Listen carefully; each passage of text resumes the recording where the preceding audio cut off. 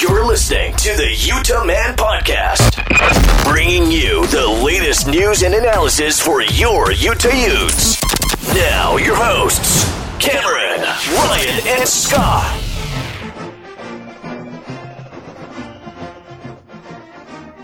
Welcome on into the Utah Man Podcast. On this episode, we're looking back as the Utes defeat Oregon State, and we're joined by Jordan Wynn to talk a little Utah Utes football and kind of get his perspective on things. I'm Cameron, and I got Ryan. What's up, Ute Nation? And Scott. What's up? We're in the win column, fellas. Woo! Utes get their first win, 30-24 over Oregon State. It didn't feel like a win, though. It felt like a Vegas Bowl win against BYU. Hollow, ugly. I was talking to Sai, who has helped out the podcast, getting interviews and whatnot. We were chatting after the game, and I think he said it best. It was like the NIU game a couple years ago, right? Where I think Chase Hansen had to get the pick six to kind of seal the game. In this, it took a Britton Covey punt return to ultimately win the game for the Utes. I mean, a win is a win, and after two losses, in fact, if you look at it, after four straight losses, and over a year without a win, that stupid year stat they kept throwing up. The ESPN loved that stat. 371 They went back days. to it over and over again. Ugh. It was literally the only preparation I think they did for that game. A win is a win, and I think Ute fans should be happy with it, but boy, is there a lot that Utah needs to work out. I swear, I was more angry after this win than I was after the first two losses. Well, yeah, it's frustrating. It's because the last two games, they've shown to be a really good team in the first half. Now, granted, I know we had red zone issues and had to settle for 3 straight field goals on those first 3 possessions, which was not good. But at least they were moving the ball. The offense looked like they were in control. Even the defense looked like they were in control of that game, just like we did against Washington. And then the halftime rolls around, the field turns into lava, and they can't do anything. I just don't understand why we have such a different mindset going from the first half to the second half and are having such different performance levels on each of those. I think it goes beyond that because even in the third quarter, Utah, when Utah got the ball, they marched right down and scored a touchdown. They're getting these leads and just shutting it down way too early, and you can't do that in a P5 Is it the conference. players shutting it down, or is it the coaches? Come on, guys. There's no way a 16-year vet like Kyle Whittingham would not learn from his mistakes and would not, especially when that mistake was literally a week ago. He would not allow that to happen again. People are creatures of nature, right? Isn't that the right saying? Creatures of habit. Oh, that's it. Let me redo that again. People are... Look behind door number 2. No, I think you got the Covey thing. You 7 habits of highly effective people. You know what I mean. This is turned into like an animal ecosystem podcast. I hate you guys. People revert back to their natural habits. And habitats. I'm done. Kyle he just goes back to the mountains after the games, just back to his home. Clearly, because he hasn't had a haircut forever either. He does kind of look like a Yeti. He's kind of got a little Yeti vibe. And what's up? What's up with the Kyle Whittingham hat? Three straight games he's worn a hat. He never wears hats. Is he trying to cover his mouth up there? Trying to keep his locks out of his eyes. No, so 2020 is something else. If you look at Utah's offense, especially in this last game, they didn't throw the ball in the second half. And you know that has to be by design. Bentley throws the ball 7 times in the third and fourth quarter, and he has 33 yards.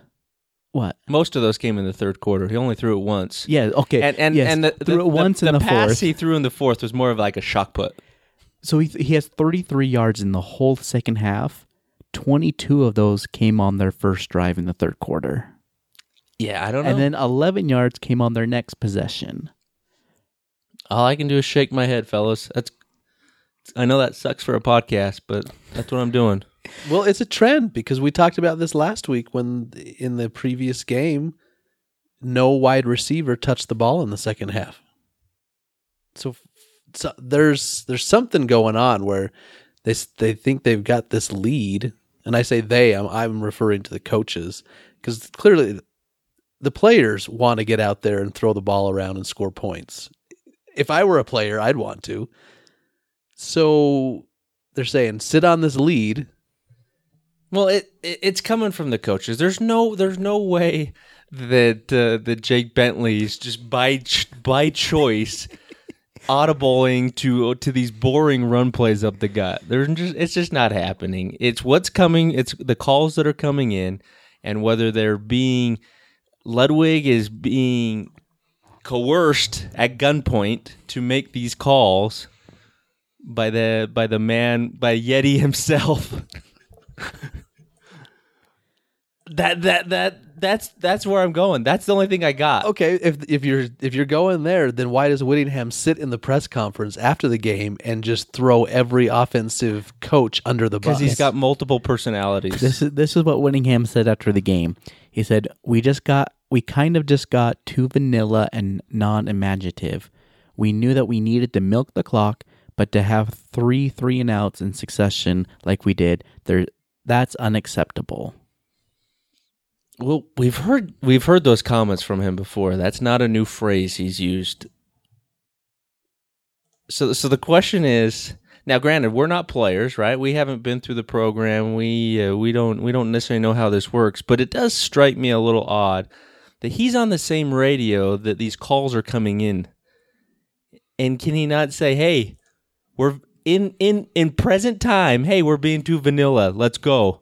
Let's get this offense rolling." It does no good to call him out hindsight after the game, and if he sees things aren't working and knows what plays are being called in, it's your job as the head coach to make the changes during the game. And I think that's ultimately what it comes down to. I mean, we can, bicker and moan about Ludwig's play calling and what's working, what's not working, but at the end of the day, Whittingham's the head coach. He's the one that has to make the shots.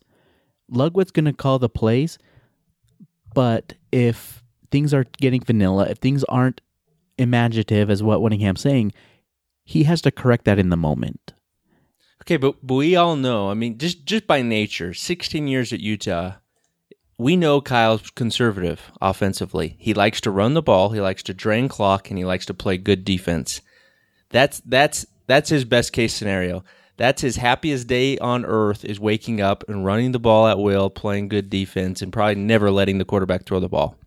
But from there, even with what we know about Kyle, there's a reason these play calls are coming through like this. And I think it has to do with what we have at quarterback currently, and maybe a lack of trust to put the ball in the air with this said quarterback. Once they get a lead. I can't figure out any other explanation other than that. You're probably right, and for the most part obviously Ty Jordan had over 160 yards rushing, which is fantastic. But when it comes down to crunch time and you're going to rely on that, and it's 2nd and 1 at midfield, you can't get 1 yard. Okay, it's 3rd and 1 at midfield. You can't get that 1 yard. Now it's 4th and 1. Do we punt or do we go for it and try to put this game away? Nope. They go for it and can't get 1 yard. And here's the thing.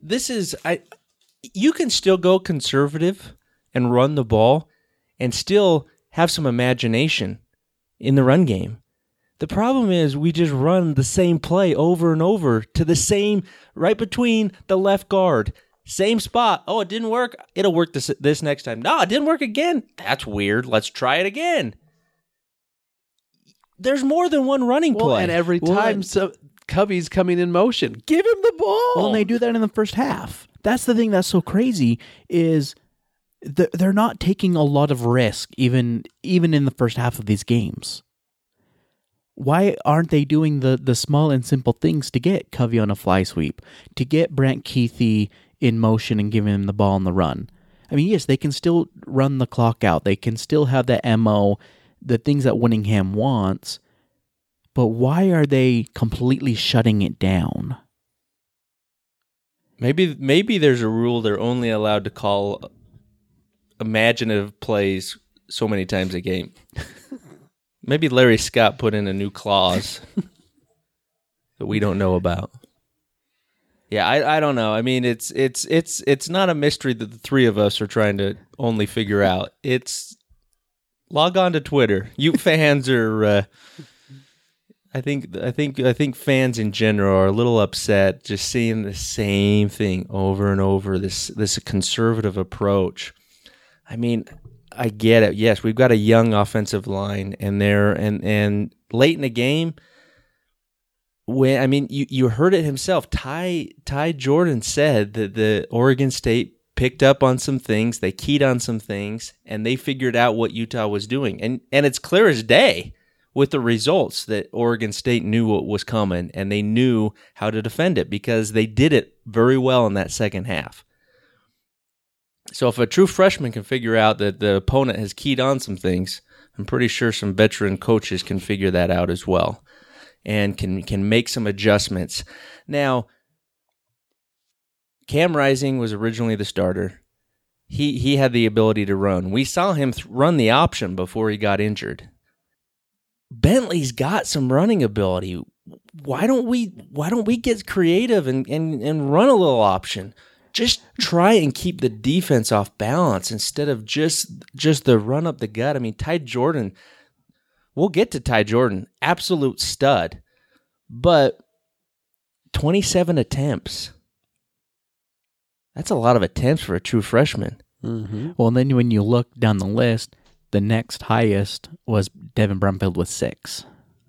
And I have no problem with that because you go to the guy that produces. I don't care if they're a freshman or if they're a fifth-year senior. Whoever produces gets the rock. And Ty Jordan does not look like a freshman. I mean, his ability to be patient, to hit the hole, to set up blocks, to read these blocks and make moves off of it.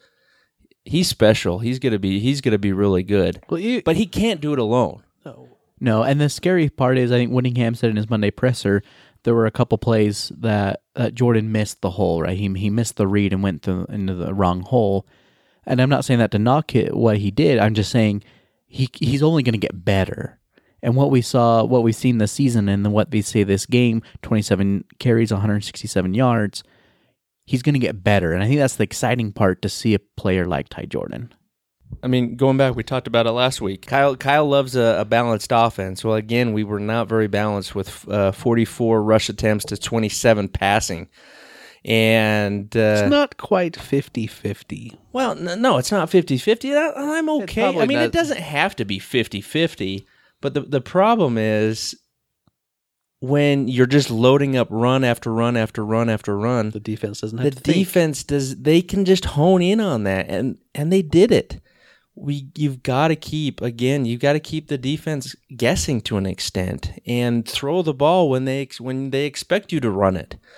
And I mean that's the unimaginative part of the offense that I think Kyle's alluding to is we just same thing over and over and over and over. And I'd have no problem if we ran it every play in the second half if we're getting 4 or 5 yards a carry and we kept moving the chains and we got in the red zone and we scored. At that point, it doesn't matter how you score, just score. But when you're running it over and over and over and getting nothing from it, that's the problem. Going back to your earlier point when you're talking about how there may not be a very high trust level with Bentley, I think that probably showed out as that game went on because clearly in the first 2 games, we lost those games because we turned the ball over, and most of those turnovers came because of Bentley. So I'm sure the last 2 weeks they've been in Bentley's ear. Don't turn the ball over. Don't turn the ball over, which he didn't do, but they gave him less opportunities to do it. especially as the game got tighter. But you, I mean, honestly, we're sitting here and we're arguing. You're not giving him the opportunity. But I would ask you, if you're the OC, would you say he deserves the opportunity to throw it? Do you trust him enough to let him throw the ball late in the game? Depends on the route you're creating for him to run. If it's a deep ball, absolutely not. Well, and I think What if it's a crossing pattern on third down, short of the first down marker? Well, we've also talked about this though. He's at certain times he throws a good ball. I mean, that slant touchdown to Covey Perfect. was right on the money. The slant touchdown to Nakua 2 weeks ago was right on the money. Well, a lot of the balls he threw to Keithy in the first half on those crossing patterns across the field, right on the money. just not in the red zone. But yeah, you can get into the red zone, and Keithy has coronavirus apparently. So I totally get where you're coming from, and trust issues with Bentley and whatnot. I get where you're coming from, but at the same point, if that's the approach they're going to take, if that's the strategy they want, then they need to get more creative. And what we said 10 minutes ago, they need to start doing other things to get other guys involved then. And it can't just be a handoff power run to Jordan between the tackle and the guard. I mean, put Keithy back in the Wildcat, and with two running backs on either side of him. You don't know who's going to get the ball at that point. They did do that a little bit with Covey and Jordan, and then threw out of that formation. But I'll tell you, it's crazy to me what Ty Jordan's done. In 3 games, in his first start, we ran 71 plays. He touched the ball 29 of those 71 times. As a true freshman making his first start. You want to talk about trust? The trust that Ludwig and that Whittingham have in him versus the quarterback, especially is after crazy. When he fumbled it inside the red zone against Washington. In the next series, he's the first one to touch the ball again. Has anybody in Kyle Whittingham's tenure at Utah earned the trust this quickly? Zach Moss didn't even have this his freshman year. No. I mean, I honestly can't think of anybody. It's crazy that what he's been able to do, and I'll tell you, these coaches they probably go to bed and jump into Ty Jordan jammies. Well, they love it. They love themselves some Ty. It's not at the same level, but you see Mekhi Bernard, he's getting some run in some goal line situations and some short yardage situations. Maybe some of that's just preparing these guys for the future because they know this is a throwaway season, and why not give these guys of the future the reps they need to get better? Well, I mean, yeah, he only had three attempts, but he averaged 8.7 on those 3 attempts. That's pretty good. He's got a nice burst. He does. He's good. I mean, I really like Devin Brumfield, but as the season wears on, I think it's going to be obviously Jordan's your guy. And then it's either going to be who produces more out of Wilmore and Bernard is going to be your backup. I just don't think you're seeing enough from Devin to really be the guy, to be the number 2. All right, we're up against it. We got to take a break. When we come back, let's talk some wide receivers.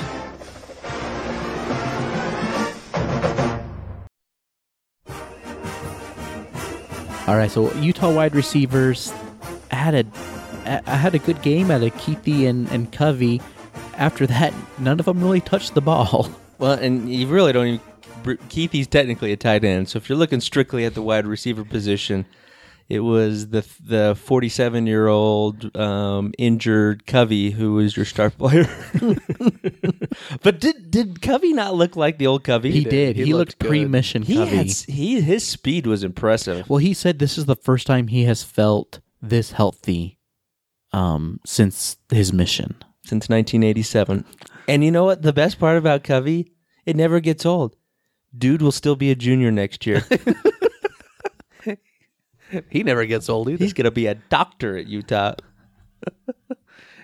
And I love how he plays it up on Twitter too. I know. The Tommy Boy gift today, or GIF, however you say that. He's a stud, I'll tell you. No, how big is that for the offense? Assuming we utilize him to have him back and seeing him healthy. He scores 2 touchdowns. The team mobs him. So excited for him. That's huge to get to have him back and be and not just be on the team and not just be getting reps, but to be a crucial part of the team again. It is exciting. What bothers me is we have such talent that we've never had at all the wide receiver positions before, and it's not getting utilized. You've got Enos, you've got Thompson, who we talked about last week, who is probably NFL talent at wide receiver. Didn't even get an attempt thrown at him this week. And he did have limited reps. He wasn't in all that much due to an injury. But still, if you're going to put him on the field, you look his way. Mm-hmm. I mean, and Samson Nakua, obviously, he didn't really play at all that I saw. Lined up as a wide receiver. Saw him a little bit on some special teams. But I'll tell you, I mean, you go across the board and Vele Devon, he's not going to command a ton of reps and a ton of balls thrown his way quite yet. But what's the deal with Enos? He gets no attention. I know. And he's so sure-handed. He had 1 reception for 7 yards. And last week he had 2 receptions for minimal yards again. I mean, this isn't the Air Force Academy where these wide receivers come to block the running game. They probably feel like it is. Probably get more touches at Air Force. I mean, I mean, there's a lot of speculation that Enos was potentially looking to transfer last offseason. There's a lot of talk on Twitter right now that he may be his family is liking a lot of those tweets, which is never a good sign. Who knows? Obviously, we'd love to hold on to him, but could you really fault a guy who doesn't get the attention of the quarterback? I mean, he's clearly a talented guy, and if his goal is to have a chance at the NFL, if he's not getting balls thrown to him here, he's got to go someplace. Dude, he could literally go to transfer to Air Force and get more balls thrown his way. I mean, seriously, it is ridiculous. And I get it. We've got a lot of weapons, and as Ute fans, we're really not used to having a lot of weapons. Apparently Ludwig isn't either.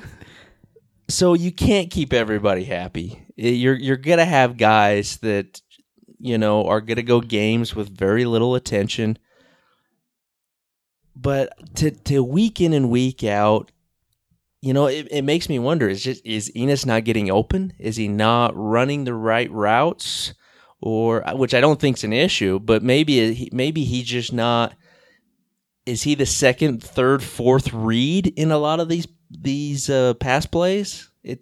I don't know the answer to that. Or is Bentley not making the right read? I mean, you could go a number of ways on why these guys aren't getting the ball. I mean, for all we know, plays are called for him, and Bentley sees something, so he doesn't go there. That's where he touches the helmet and checks to a run.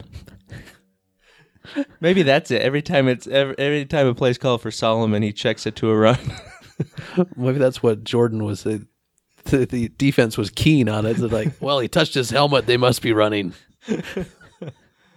I don't know. I'm sure there's some frustration in that wide receiver room, and then you look at the emergence of a Britton Covey. That may not help his chances of getting more balls thrown his way. It's tough. I mean, you're never gonna make everybody happy, and especially guys who play wide receiver. They want the ball all the time, and but you've got to at least go to him a couple of times a game, probably. Yeah, and I thought we'd see Money Parks a little bit this year. I mean, he's not. Not only is he not getting balls thrown his way, he's not getting on the field to have balls not thrown his way. We just gave more attention to the wide receiver position than Bentley has in 3 games. All right, I know we've been harping a lot about the offense, but there were a lot of good things. I mean, they were able to move the ball in that first half very well. They got to correct the things in the red zone, kicking 3 field goals. back to back to back to start a game, never good, right? I mean, you could have been up 21-0 instead of 9. And again, I think just little things they can correct in the red zone there, especially in the passing game. They weren't, because then we would have started mailing it in the second quarter instead of the third. But they're making progress, and I think the offensive line is getting better. I think having more reps together in practice and in games, it's helping that unit come together. But still a lot to work out. This defense, though, another I think a very good performance. Maybe they allowed a little more rushing yards than they normally do against Oregon State. But overall, for a young defense, they continue to impress. Outside of, it was a big issue. Penalties. Penalties was a big issue. Penalty was a big issue. Defense. 7 first downs off penalties is way too many. One of their touchdown drives, we were penalized 5 times for 41 yards in that drive alone. Yeah, it was, and some of them are coming on third down. The last drive of the game, we had a stop, and what happens? Penalty, first down. Well, how many of them were illegal hands to the head? Illegal hands to the head, targeting, defensive holding. You never on a lineman. You never get that ever. Then they're throwing ball. The quarterback's throwing the ball away in the pocket. Nothing's coming. They're fair catching and running after the fair catch. Nothing's happening. I'll tell you, there were some shady calls going on. His knee hits the ground 5 yards before he crawls out of bounds, and then they give stop him the clock. I know. Stop the clock. I'll tell you, it was. But regardless, even with those penalties, really impressive what you're seeing out of these young guys. Well, and I think it's going to happen with the young defense, right? I mean, we talk about that each week. There's going to be mistakes. There's going to be blown assignments, bad angles on tackling and pursuits, and you're going to have some weird penalties with a young defensive group. However, I liked what they showed, and I liked how they didn't give up, and when they needed to make a stop at the end of the game, that they buckled down and got that stop. And they made some big plays when they had to. How much of that comes assisted a little bit by Oregon State's quarterback? Chance Nolan was not all that sharp. But by the way, I think and their starting running back was out too with COVID protocol. Thank goodness, because it could have been much different story. So a lot of things did go in Utah's favor in that aspect.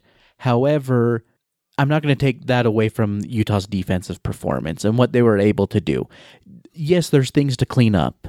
And as you look at the Colorado game, Colorado's a great rushing team.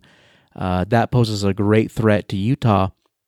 However, guys like Clark Phillips, who gets moved mid-game from corner to nickel because of the targeting, that's hard to do. For a freshman to be playing 2 positions in one game, that's not easy to do. Is Malone Mataele, is he our new Blair? Dude, he trucked that guy.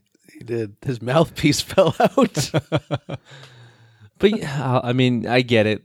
Definition of the rule, he used the crown of his helmet, but he put it into the top of the guy's chest. It wasn't across the side of his head.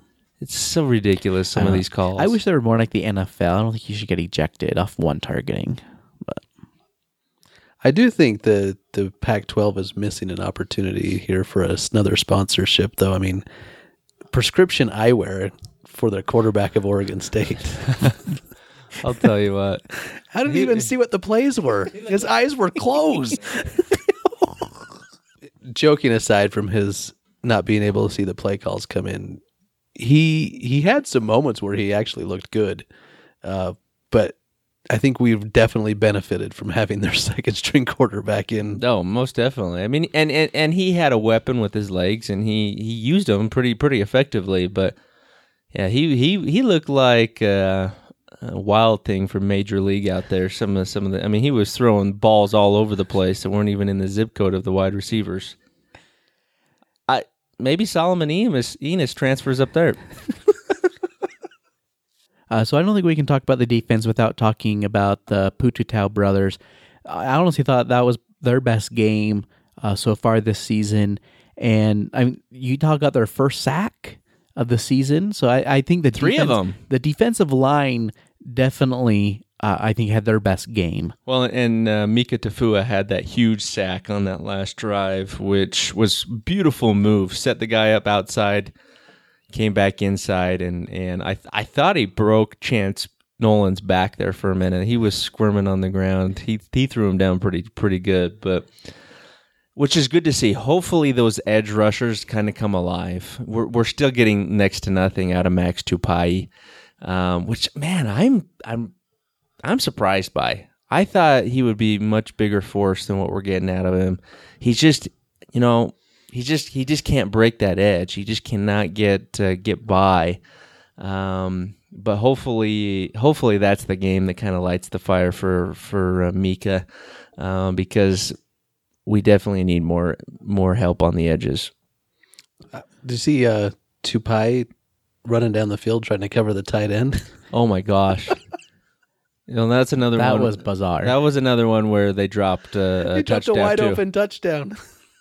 Yeah, that was a little bizarre to see him in coverage. I'm like, who's so far back in coverage? Oh, that's our defensive end. Okay, that makes more sense.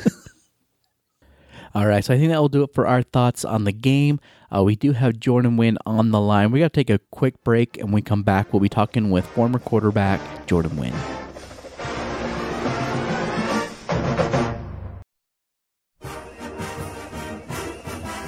All right, join us on the phone now, Ute legend, the QB1, Jordan Wynn. Jordan, how are you doing, buddy? I'm good. How are you guys doing?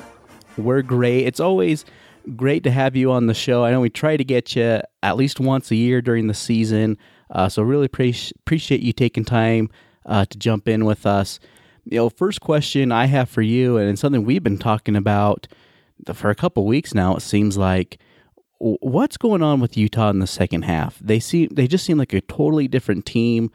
Is it coaching, play calling, defensive adjustments? What do you see going on in the second half for the Utes?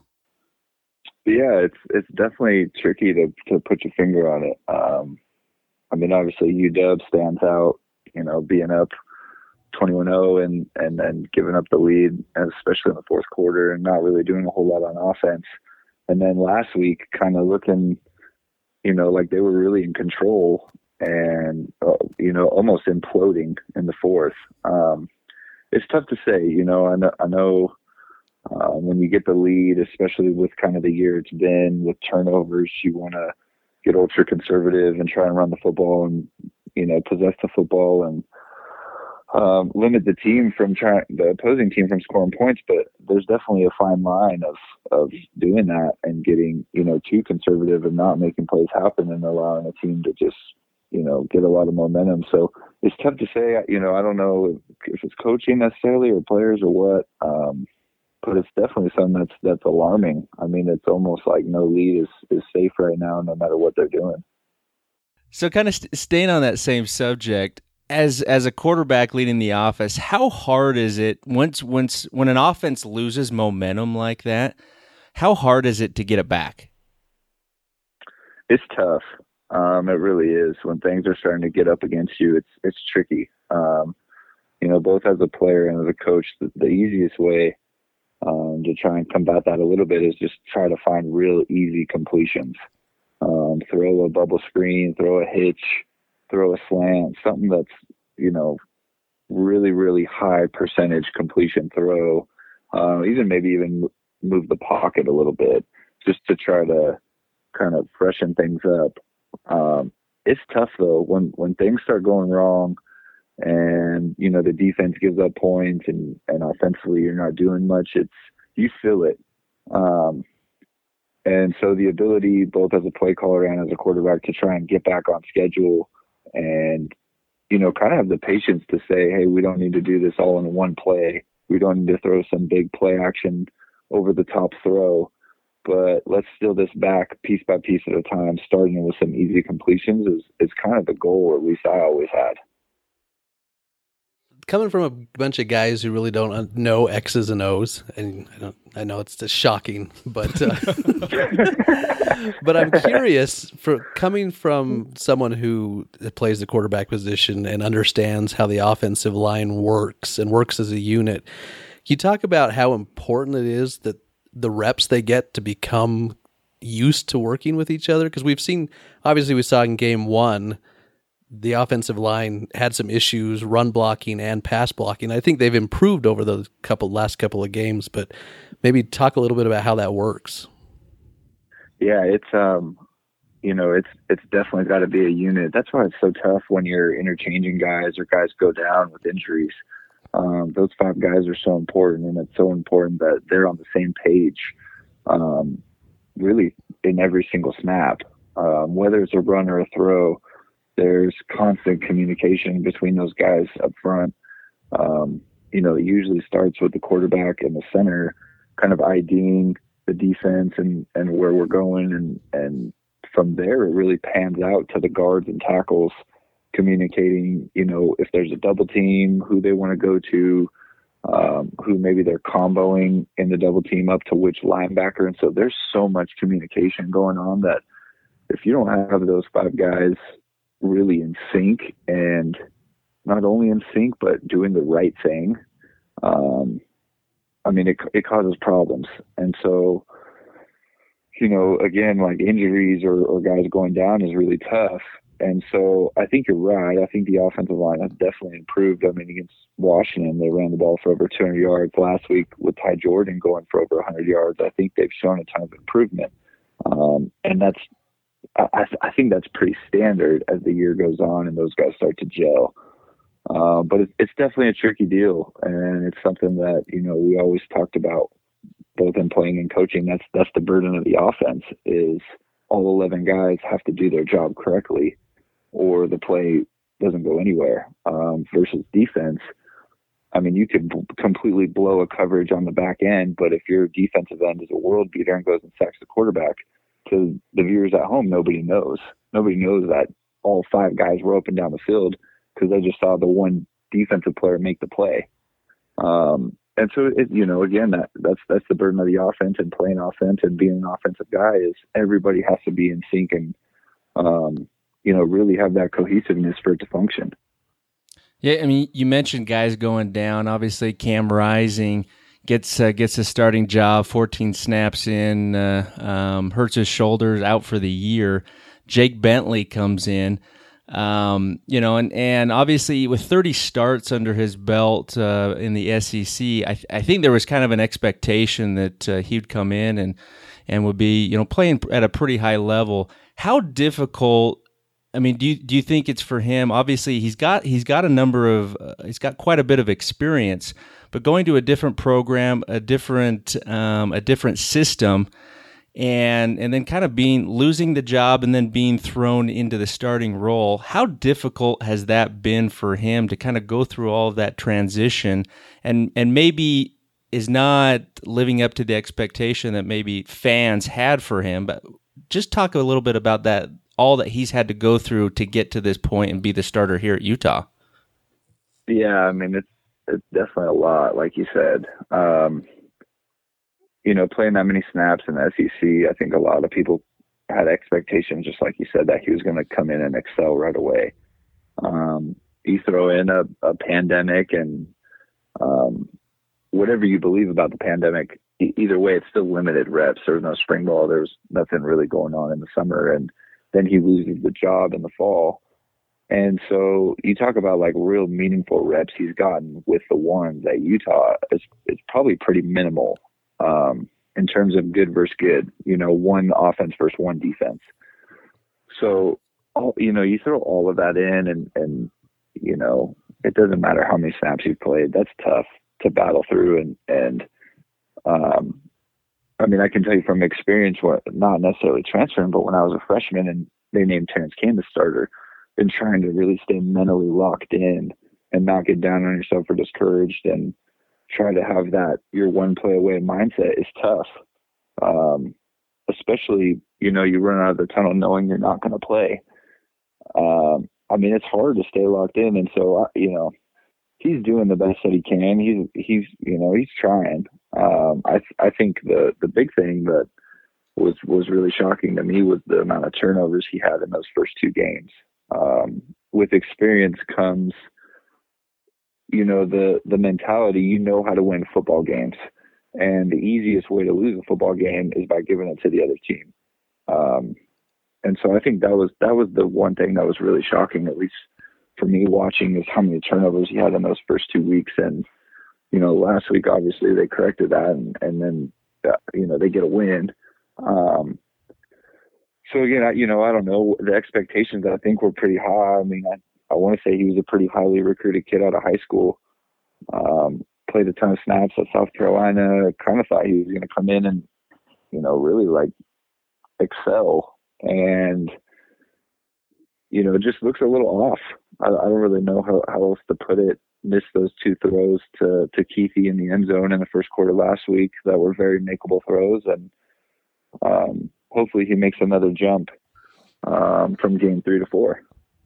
So, Jordan, I know one thing that has been kind of criticized of this offense is the inability to spread the ball around and to get, guys like Solomon Enos or Brian Thompson more involved in the offense, and even to a point, Keithy in a couple of the games.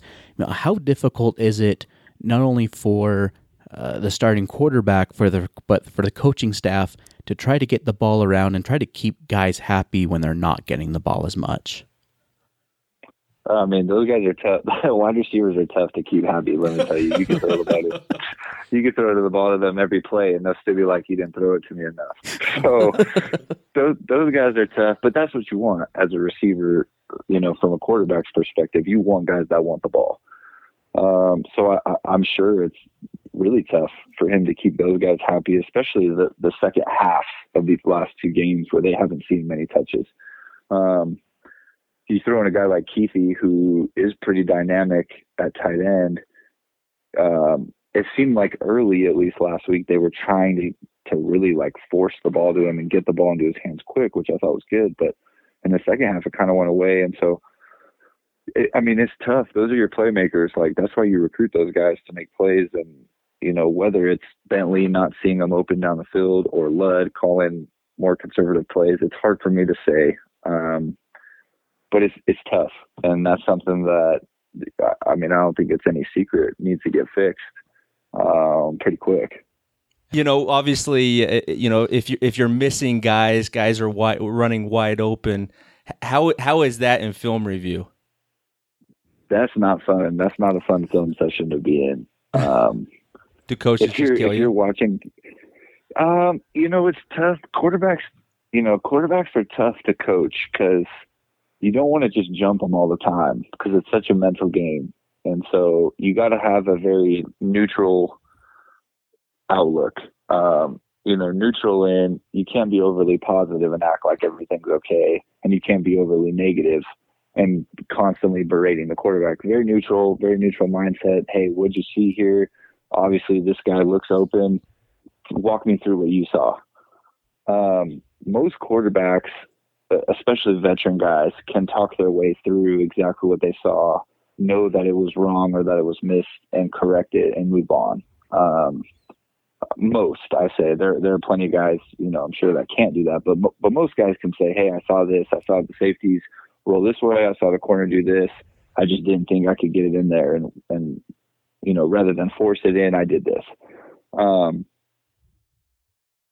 I think the amount of times, at least, that's happened this year, and again, whether that's play calling or Bentley not seeing it, it's got to weigh on those guys. Watching film on Sunday and Monday morning, going over it. These are good athletes, Enos and Thompson and Keithy and Covey.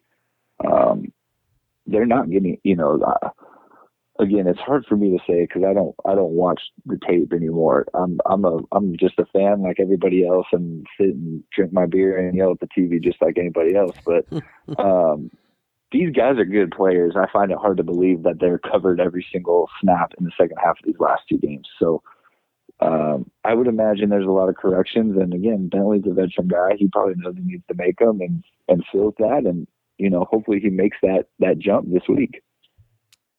So turning back to Cam Rising, obviously goes down with a shoulder injury. You experienced that. Unfortunately for Ute fans everywhere, we were kind of robbed from seeing you really kind of meet your potential because of that shoulder injury. Talk to us kind of what Cam Rising's going through now, and kind of the outlook of a quarterback having such a major injury on a throwing shoulder. It's tough. It's a bleak. It's a very dark place. Truthfully, not necessarily the injury itself, but just growing up as a thrower. I used to sit and joke like this is the $1 million arm. This is the moneymaker, and so when you get hurt and you have to have surgery, it's tough. I compare the injury. It's similar to a pitcher getting Tommy John surgery. It's not easy to come back from. It ultimately wasn't what ended my career was my throwing shoulder, it was my non-throwing shoulder. But after I had my throwing shoulder operated on, it's just tricky to come back from. From a, like a medical standpoint, most throwers put a lot of torque and mobility into that shoulder joint when you throw, and a lot of guys even like hyperflex almost to where their shoulder is so loose. That's kind of what makes them such good throwers. It's almost like a rubber band, the ability to really snap that joint and have a lot of torque on it. And so when you go in for surgery, they have to fix that. And I mean, you could talk to most doctors across the country. Those are hard surgeries, because how tight do you make that labrum? How loose do you leave it? How did you fix it right? Are they able to throw again the same way? And, for him, the big thing, and at least for me going through that injury, was trying to get to the point where mentally I trusted it again. And that takes a lot of time, and it takes a lot of reps, and it's not easy. I always laugh about it, but after I had mine operated on, it was like 5-6 months before they let me really throw a pass. And Norm had just got hired as our coordinator. So I had sat out spring, and me and him had met and gone over the offense and stuff. And so finally it was like this big moment of like, hey, Jordan gets to throw. I was pumped. It was like my first real pass post-op, months later. And our trainer stood, 8 yards away from me in the indoor. And I go to throw and just one hop it to him, and he's 8 yards away. And it was just this jaw-dropping moment of, man, I really have to, in essence, almost retrain my arm on how to even do this. And so that's the trickier part, I would say, of this whole deal with Cam. Physically, you can get back to being strong and lifting weights on it and moving around and feeling okay. But to be able to really trust that and put the same amount of torque on it is something that takes a lot of time. So with that trust and kind of the mental aspect of that, can you gain that kind of during practice and, scrimmage reps, or do you have to kind of have the game and game reps to kind of start getting kind of that confidence back in your shoulder? I mean, you can get it back in practice and in scrimmage reps, but it's almost like you have to take this leap, this jump, really. At least for me, I remember thinking, I can throw it hard, but I can't really put everything into it, because it took me a long time to trust it. And again, it just happens over time. It starts with, I'm going to really cut one loose right now and see how this feels. And if it feels good, then you build on it. And if it doesn't, you're kind of back to, I kind of got to go at 80% for a little while until I can, muster up the strength to try and really let one rip again. And it takes time. It's not something that's, it's not easy to do. Hey, I got one question for you in regards to recruiting, mainly from a coaching standpoint, since you've kind of gone, well, you went through it obviously as a player, and you've done it through coaching. Talk about how it is, how coaching staffs have to weigh who they offer scholarships to for quarterbacks. Because, you know, obviously Utah's got Costelli coming in, and he's highly rated, but there's a lot of talk around the state that they dropped the ball on another local kid. So how do you do that? Yeah, it's tough. You know, I'm assuming you're talking about the Jackson Dart kid at Corner Canyon, right? Mm-hmm. Yeah, he's a dang good player. You know, it's a unique situation, and it's truthfully, it's only gotten worse with earlier signing periods and everything. You know, the quarterback position, there's only one ball. You know, there's only one guy that can take the snap, and so trying to get a guy, most recruiting classes, you only sign one guy, and you can't sign no guys. So it's almost, you know, a bird in hand is two in the bush. So you go after these guys that played early, and, you know, not taken away from their talent at all, but had a little bit better situations in high school. Maybe got a chance to play earlier, got a ton of snaps. You've seen them throw, you get to know them. It's extremely difficult to project what a guy's going to look like from when he's 17, 18 to when he's 21. And I think, you know, the guy at Corner Canyon is a good example of that. I know he started in high school and played some games, but I don't know how many of those games were really at a high level against top talent. And obviously he's proved to show that he can play at an extremely high level. I mean, I've looked at how many touchdowns he had, and it's insane. And I think the same can be said about what happened when Jack Tuttle was getting recruited for Zach Wilson. Tuttle played a ton of meaningful snaps as a young guy in high school, had a ton of film, had what you wanted in the size and the arm strength. And here comes Zach Wilson along a little bit late. Again, a very capable guy. Obviously, he's showing down there in Provo, but it's super tough to evaluate these guys. And it only gets worse when they add earlier signing days and signing periods and things like that. So there's a reason why you sit and watch hours and hours of film on these guys. It's an art. It really is an art to be able to project what these guys are going to look like. And, you know, there are guys that are really good at it, and there are guys that maybe aren't so good at it. And, you know, it's definitely tough. Did you like playing for Whit? I loved playing for Whittingham. Did you? He was great. Yeah, I mean, partially, I think a lot of it is he's such a defensive coach. At least for when I was up there, he was so. My interactions with him were very rarely about football. Oh, really? Yeah, there was not a whole lot of interaction between me and him about football. A lot of times it would just be chatting with him in the hall or out on the. I mean, he was great at.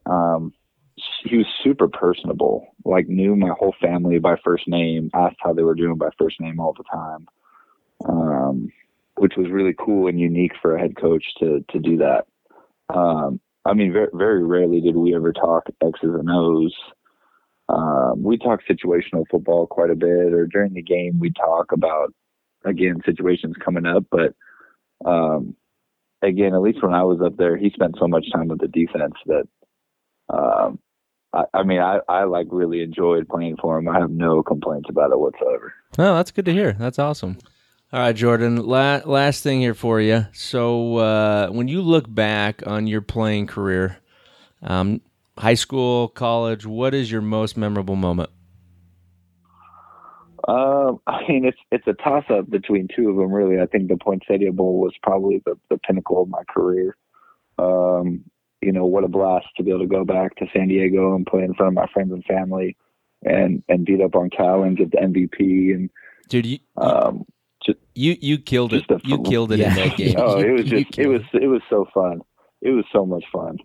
We thought after that game, we thought you were going to win a Heisman and take us places we've never been before. I thought I was thinking pretty highly of myself too. But that was so much fun. I mean, what a great game. And you know, I remember waking up the next day thinking, you know, I was just the Poinsettia Bowl MVP against Cal. This is the worst I'm ever going to be. I'm only going to get better over my next 3 years. And obviously with injuries and things like that, things change, but that's probably the top one. The second one is, walking into the Smiths out here in Salt Lake and about to check out, and I look down at the Sports Illustrated and I'm on the cover. And that was a just like, whoa moment. And I remember trying to keep my composure, but I ended up just grabbing every single copy off the checkout line and just kind of like walked up there with like, I don't know, 10 or 15 copies, slamming them down on the register. And the cashier's looking at me like, what's up with this guy? I'll take all of these, ma'am. Surreal. Yeah, no, exactly. That was pretty surreal. You know, growing up as a kid, you always dream about those moments and, you know, saying, oh, I'm going to be on the cover of Sports Illustrated one day. But to actually, you know, see it was unbelievable. That's awesome. Jordan, that's great. Thank you so much for taking time thank you guys, and talking to us. Honestly, we could just do 3 hours of nothing but Jordan Wynn, and people would love it. But just really appreciate you always taking time and hanging out with us. Yeah, no problem. Seriously, anytime. Always great to talk with Wynn. Love his insight. Again, you know, he's played at this level, he's coached at this level. And so just really appreciate him taking time and kind of breaking it down for us. We do need to take another break when we come back. Let's talk a little Colorado.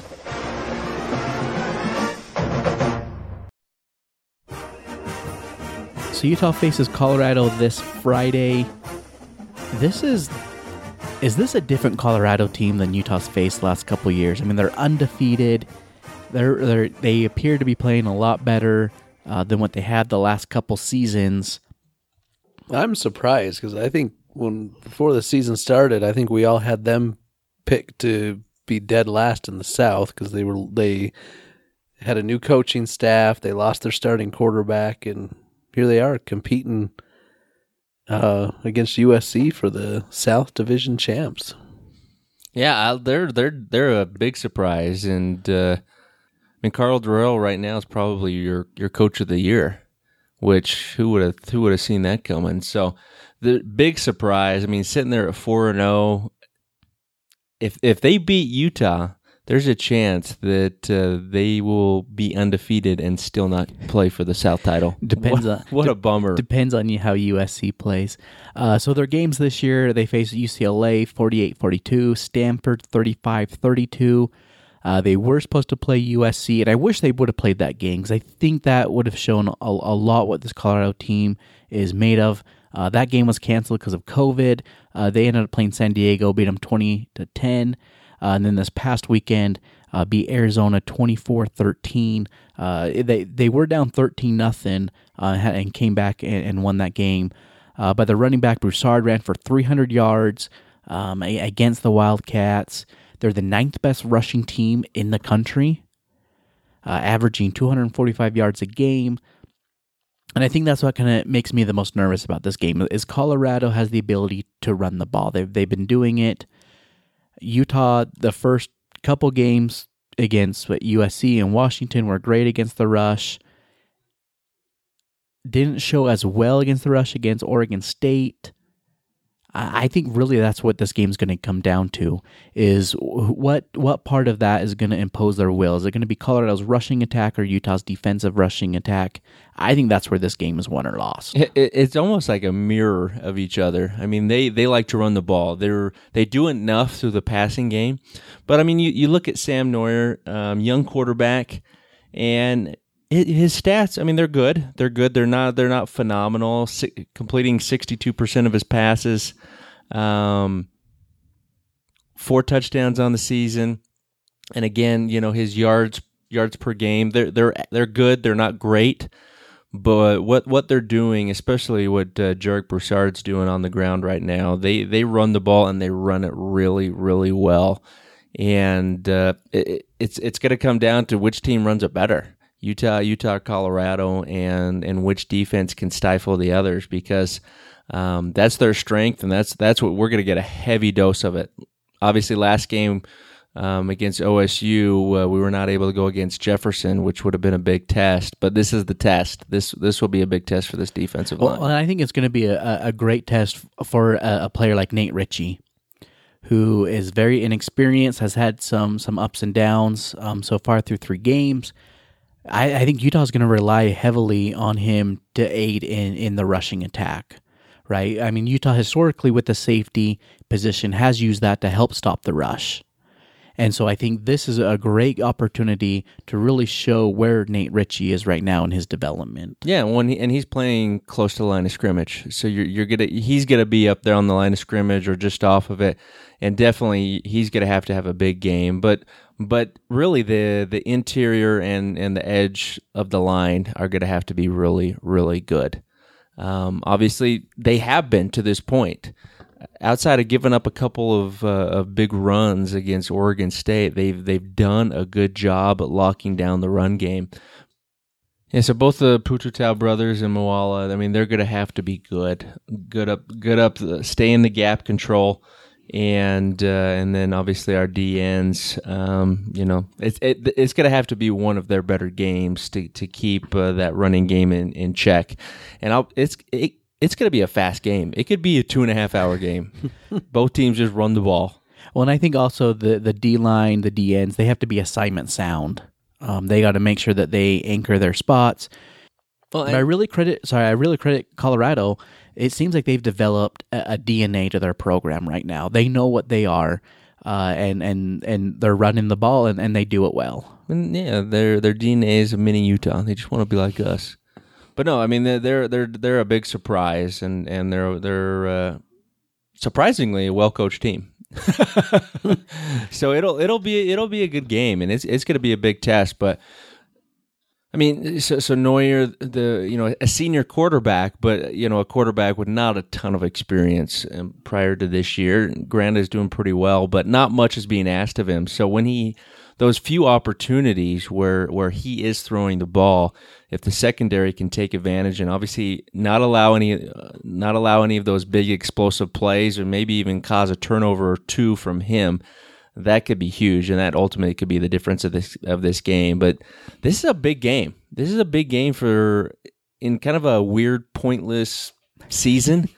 It's kind of a big game because this gets you back to 500, 2-2, and gives you a chance to have a winning record, really, to end the season. So, winning back-to-back games and obviously beating your rival, it's going to be a big game, which we really haven't had a ton of those against Colorado, the rival that has been thrown upon us just hasn't been there. So.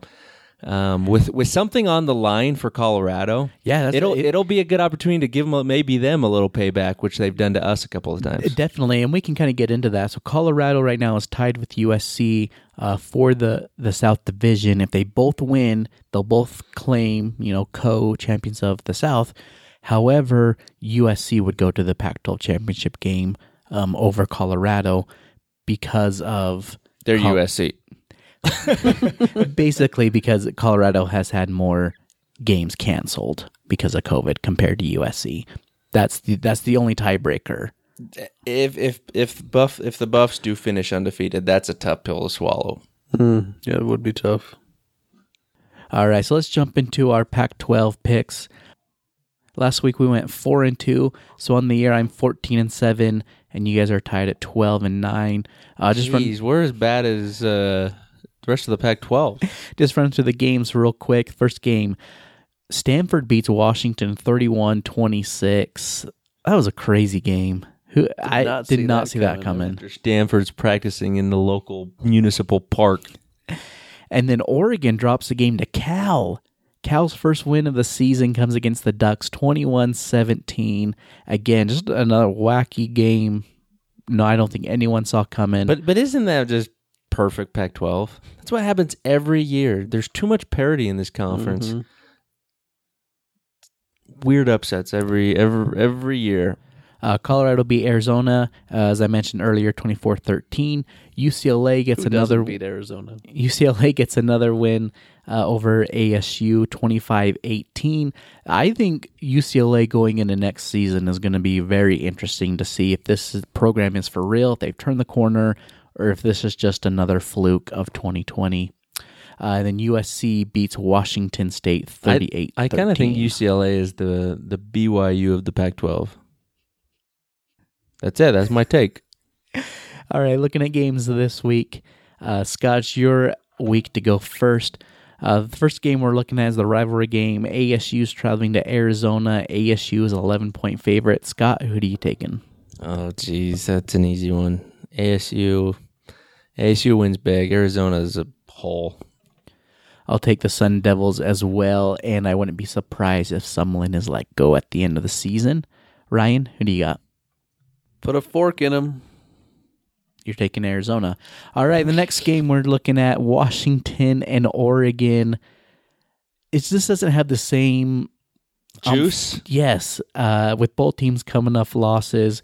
I think the league was hoping this was the game that could help propel one of the teams into the discussions of the playoffs, but it's not going to happen.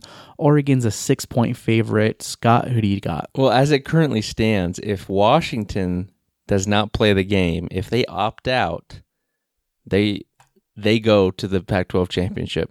So by not playing the game, they secure themselves the North and a chance for the Pac-12 title. So it's going to be interesting. Are they going to make up COVID illnesses to not play? It might be interesting to see if they even play the game, to be honest with you. It'll be interesting and see what direction they go on that. But I'm going to go Oregon. I'm going to go with Oregon on that. I haven't been overly impressed. I know we lost to Washington, but I wasn't overly impressed with them. They were awful in the first half. We kind of just let that game get away from us. Stanford, who's done nothing so far this year, goes up and handles them. So it'll be. I hope the game gets played, and I actually hope Oregon wins it because I think they're at least worthy of being the North champion over Washington at this point. Yeah, I mean, this season's been so weird with Oregon. But I'll go with the Ducks. All the same reasons. I don't trust Washington right now. Ryan, where do you got? I'll go with the Ducks too. There's no way they're going to lose 3 in a row. Next game, rivalry in LA. USC's traveling, if you want to call it traveling, to UCLA. USC's only a 3-point favorite. I think I was thinking it'd be a little bit bigger. Scott, Trojans or Bruins? I'm going with the upset. I'm going to go with the Bruins on this one. It's rivalry week. It's the Pac-12. USC is playing pretty well right now, but yeah, I'm going to go with Bruins. Why not? I got the Trojans. Fight on, right? I'm going to go with the upset too. I think just because it's 2020 and it's COVID and UCLA is playing some decent ball, go with the rivalry upset. Next game, Cal coming off their big win against Oregon's going to Pullman to play the Washington State Cougars. Cal's a 2.5-point favorite. Scott, who do you got? Well, Cal just beat Oregon. Washington State just got hosed by USC. So, considering how things go, probably Washington State. I agree with you. I'm taking the Cougars. Ryan, who do you got? You would. I'm going to go with the Cal Bears. Thanks for nothing, Burton Hanks. Stanford travels to Corvallis to play the Beavers. Scott, Trees or Beavers? I'm going to go Trees at this point. I got the Trees as well. Ryan? Go Cardinal. And then our last game, Utah's traveling to Boulder to play the Colorado Buffs. Colorado's a 2-point favorite. Scott, who do you got and what's your score? Oof. Saturday night, I would have probably picked Colorado, but my homerism has come back in the days that have followed. So, I think Utes get the upset here. I'm going to go with Utah with the score of 31-24.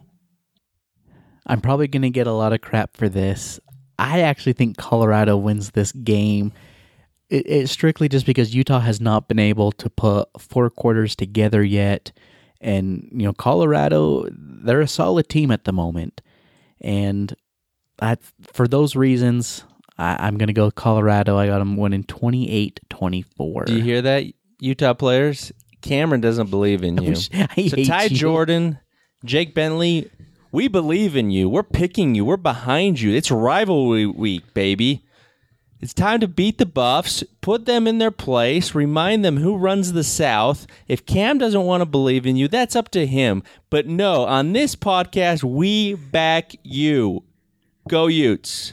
We'll be till I die kai. Can I make my pick? Ryan, now? who are you picking? No pressure. Yeah, Ryan, who are you picking?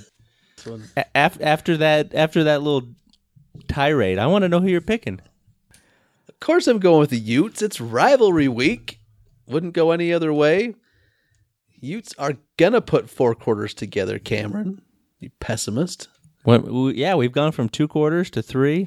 It's only natural. We're going to do a full game. I say Utah wins this one 27-24. I think we beat the Buffs. I think we beat Woody Dixon and his little minions. I know he's left, but he's got little minions still running things up there, and Merton Hanks hasn't taken control of this conference yet. Ryan, where can people find you on Twitter? At Drum and Feather. That's drum, the letter N, feather. And Scott? You can find me in the winner's circle after this game. Uteman_forever. Right next to Lightning McQueen.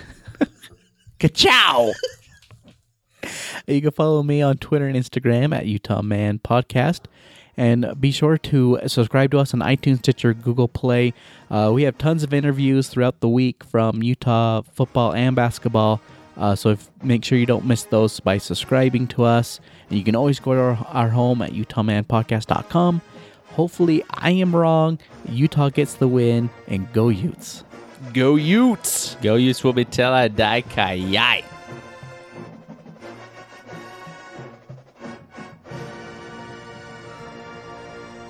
We're good. Let's cut it.